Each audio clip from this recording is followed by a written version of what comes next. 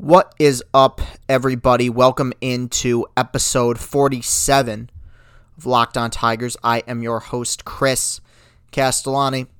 I hope everyone out there had a good weekend. You do anything interesting? I doubt it. You were probably at home, though The Last Dance concluded its 10-part docuseries last night, the documentary about Michael Jordan, which was excellent and riveting and everything it needed to be, if not maybe a little bit underwhelming in those last two episodes. So what are we going to talk about on today's podcast? Well, I'm going to start off talking about the leaked proposals regarding the health and safety guidelines that Major League Baseball and their players will have to abide by, assuming, of course, there is a season this year, which I don't think there's going to be, and the things I'm about to talk about prove my point. It was leaked by several sources, but I will go off of Jon Heyman's tweet, who I feel like kind of contextualized it perfectly. He said, end quote, out or discouraged in proposed Major League Baseball protocols. Spitting, seeds, tobacco, licking fingers, fighting, hitting inside, meeting inside, bat boys, high fives, fist bumps, fraternizing, showers, sauna, hydrotherapy, Uber, Subway, leaving the hotel.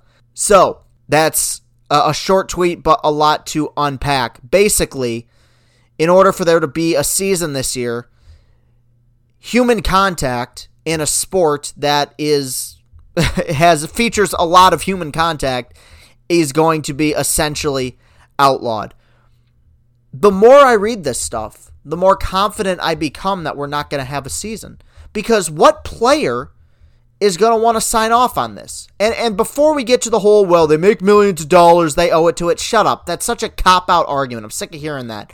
But if you're a player reading this, and I know these guys love the game, and I know they want to get back to baseball, but if you're a player and you kind of have the control right now, is this the sport you want to come back to? Essentially no social interaction? You just go out there, you hit, you pitch, and you field, and that's it?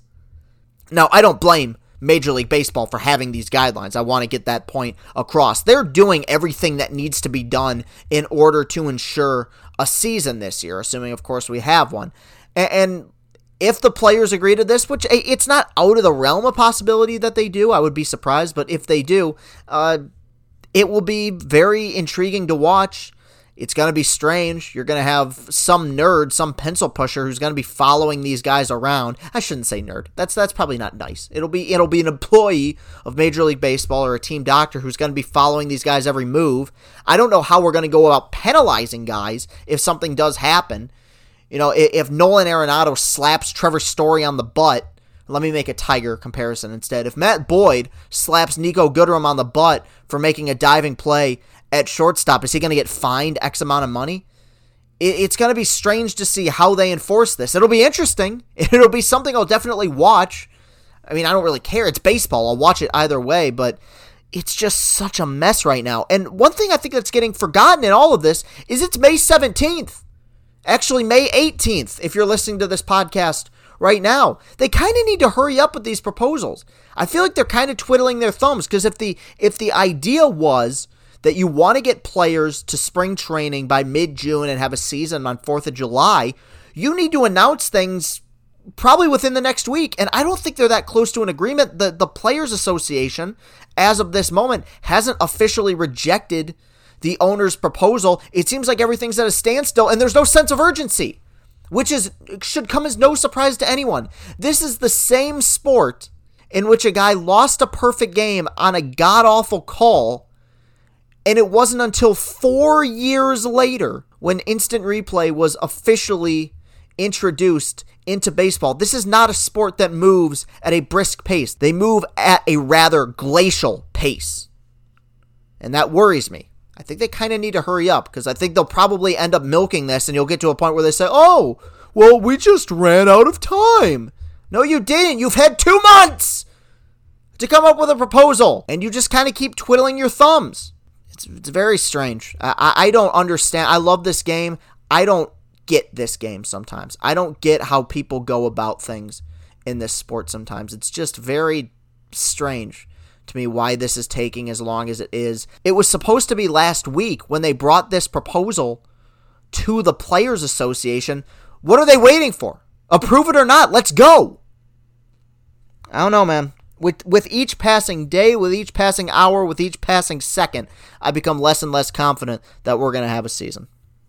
It's disappointing as hell. I feel like they should have this thing figured out. They don't. It's May 18th right now. There's no deal in place.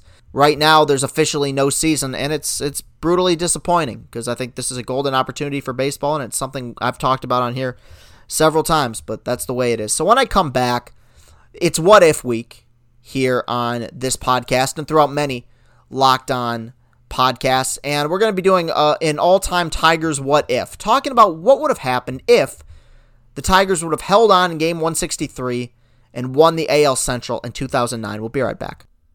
Mima Remedies is a CBD company providing full-spectrum CBD hemp oil and flower. The company is owned by Michigan State alums and Southwest Michigan residents, featuring only 2 ingredients, along with USDA-certified organic MCT oil derived from coconuts, CO2 extracted full-spectrum CBD from hemp, organically grown in Oregon, where Mima founder Brandon Dendler got his start in the industry working with other Michigan State alums. To celebrate Mima's first season growing their hemp in Michigan, we are giving Locked On listeners 25% off at MimaRemedies.com. Full spectrum extract retains terpenes and flavor of hemp flower, no additives or flavoring. All products third-party lab tested, always below 0.3% THC. Find Mima on Instagram at Mima Remedies, Facebook, and at MimaRemedies.com. If you're looking for high-quality CBD products from a brand you can trust, Mima is a match made in Michigan. Built Bars are tasty. It's a protein bar that tastes like a candy bar. 16 amazing flavors, 8 chocolate nut flavors, 8 chocolate nut-free flavors. It says so on the packaging. Bars are covered in 100% chocolate, soft and easy to chew. I had my very first one just the other day, the peanut butter brownie one, and unlike a lot of other protein bars, which have a little bit of crunch to them, they really do melt in your mouth. And Built Bars are healthy, too. Built Bar is great for the health-conscious guy or girl. Lose or maintain weight while indulging in a delicious treat. Bars are low calorie, low sugar, high protein, high fiber. Look at something like the peanut butter brownie, the one I just talked about. That's 20 grams of protein, 170 calories, 3 grams of sugar, 3 grams net carbs. You can try them today, but we have a special offer as well. Go to BuiltBar.com and use the promo code LOCKEDON, and you'll get $10 off your first order. Use the promo code LOCKEDON for $10 off at BuiltBar.com. This podcast is sponsored by the audiobook edition of 24, Life Stories and Lessons from the Say Hey Kid. In this reflective and inspirational memoir, the legendary Willie Mays shares the inspirations and influences responsible for guiding him on and off the field. Widely regarded as the greatest all-around player in baseball history, the beloved Willie Mays offers people of all ages his lifetime of experience meeting challenges with positivity, integrity, and triumph.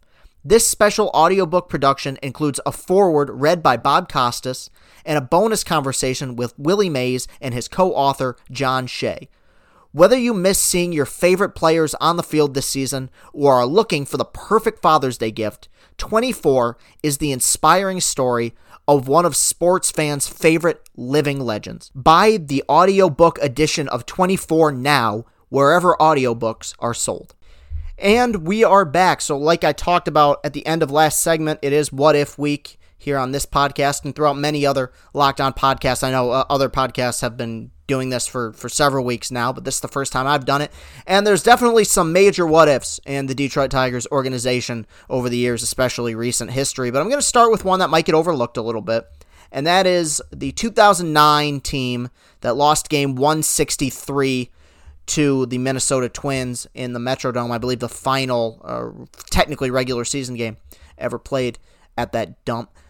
Tigers lost that, but let's rewind the clock a little bit. As late as September, this was looking like a magical season for the Detroit Tigers. They were never the favorites to win the World Series. The Yankees and Phillies, that was one of those years where there were just two teams that seemed like they had separated themselves. Dodgers were very good that year as well, but seemed like they had separated themselves from the rest of the pack, and that was a loaded American League that year. The Los Angeles Angels in 2009 had a baseball team that probably would have won the American League most seasons, but the Yankees just had a magical year that year. They were really a juggernaut, but the Tigers were seemingly running away with the division in 2009, 7 games up after 136 games, and they stumbled, and they fell apart, and you get to game 163 against the Twins, a game that I think most people believed the Twins would win fairly easily. The Tigers seemed like they were running on fumes. You had a rookie pitcher in Rick Porcello on the mound, and in fairness to the Tigers, like everyone talks about how huge of a collapse this was, and it was. I'm not going to act like it wasn't. It was a massive,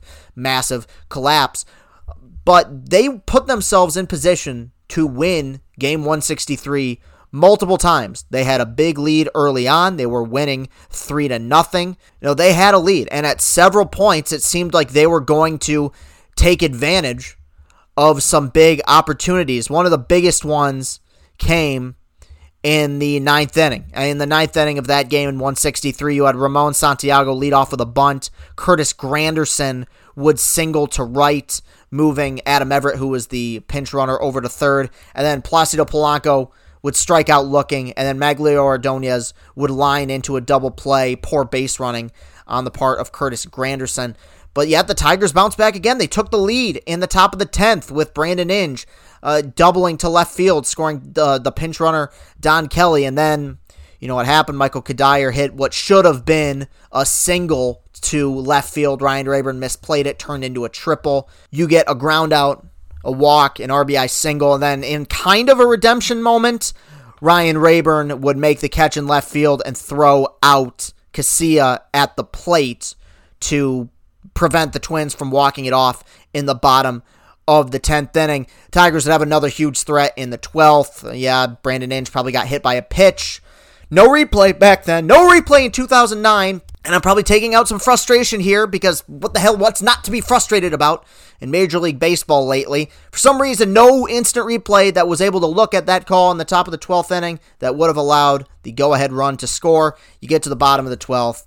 Alexi Casilla, who was thrown out at the plate a few innings before, would walk it off, scoring Carlos Gomez, and the rest was history. The Twins would get demolished in the ALDS, swept by the New York Yankees, something that has continued to become very customary for the Minnesota Twins. You win the division, you get to the postseason, you get smashed by the Bombers. The Tigers were a better team than the Twins in 2009. They had more talent. They had a good pitching staff with 2 All-Stars in Justin Verlander and Edwin Jackson, and another up-and-coming rookie by the name of Rick Porcello. You had a pretty good lineup with Miguel Cabrera and Maglio Ordonez. Brandon Inge had his one and only All-Star season in 2009. Curtis Granderson always starting the game strong in the leadoff spot. That was a good team. Do I think that they would have posed a threat in the ALDS that year against the Yankees? No, I don't. But I think they would have put up a better showing than the Twins did, to be completely honest with you, because Verlander was pitching some really good baseball that season. And I think, we talk about when was the moment where Justin Verlander went from really good pitcher to into the stratosphere and became all-time great. Some people would say as early as 2007 when he threw his no-hitter. I would say probably the tail end of 2009 and into 2010 was when he achieved legendary status, or at least started to. And I would have liked their chances with Verlander on the mound, even in Yankee Stadium. My guess is, if I remember correctly with the way the days off were arranged, he probably would have started Game 2 in New York. But ultimately, it is a what if, because it would have ended a massive drought. It would have been the first time the Tigers ever officially won the AL Central. They rearranged the divisions in 1995. It was something we would have to wait 2 more years for. And of course, the Tigers went on to win the AL Central in 2011 through 2014. They would win a pennant in that time span, and of course, not win a World Series. We've talked about that millions of times already. But I think this is one to look back on, because Game 163 against the Twins was one of the greatest ball games of all time. And I think it I think it would have changed some legacies because 4 division titles in a row is unprecedented, but the idea of winning 5 out of 6, that's pretty remarkable. I mean, you're coming up on Braves in the 90s and Dodgers in present day, teams that just consistently year in and year out for a long period of time were the best team in their division. Now in 2010, the Tigers had an underwhelming season where they went 81-81, but I think that this was also the first time that I can recall in which a lot of heat started to be directed towards Jim Leyland's way. I don't necessarily agree with all of it. From what I remember, he managed a very good game in game 163 in 2009, but he was king here in 2006, all the way through 2008. Even with the miserable season they had in 2008, people loved him. It wasn't until this collapse in 2009 when people really started to scratch their heads and wonder if this guy was as good as everyone made him out to be. I was not a Leyland hater when he was here. Fell apart a little bit near the end, but represented himself well. The players loved playing for him, but I think his legacy changes a little bit if the Tigers are able to hold on and win the division in 2009. I think that this was the first time in which he kind of became a scapegoat, a punching bag for a lot of diehard fans in the Detroit area. A phenomenal collapse, an unfortunate collapse. The Twins took advantage of some really poorly played baseball by the Tigers down the stretch, and it was a heartbreaking moment, and I think to a certain extent kind of a forgotten one because there was so much success in Detroit from 2006 to 2014 that people kind of look at that as just a blip in the radar. It wasn't. It was a very heartbreaking loss at the time, and one that not a lot of people were sure they'd be able to recover from. Obviously they did. They went on to win 4 divisions on a pennant, but this one really stung at the time, and it's a definite what if. So that will do it for today's show. You can follow me on Twitter at Castellani2014. That's at CASTELLANI2014. There you will find the link to my YouTube page, which I'm getting booted up again. I'm going back to my roots, reviewing movies on YouTube. Already posted 3 movie reviews in the last week, so go check those out. All 3 of them were bad movies, but you can follow this show on Twitter at Locked On Tigers, and if you're feeling up to it, go to Apple Podcasts, go to iTunes, leave a positive review for this show. It would be much appreciated. I will be back here on Wednesday, probably with another what if, and maybe even talking about some more news, assuming, of course, that there is some, which you never know with the way things have been going. Thank you very much for listening and sticking with me. Have a great rest of your day, and go Tigers.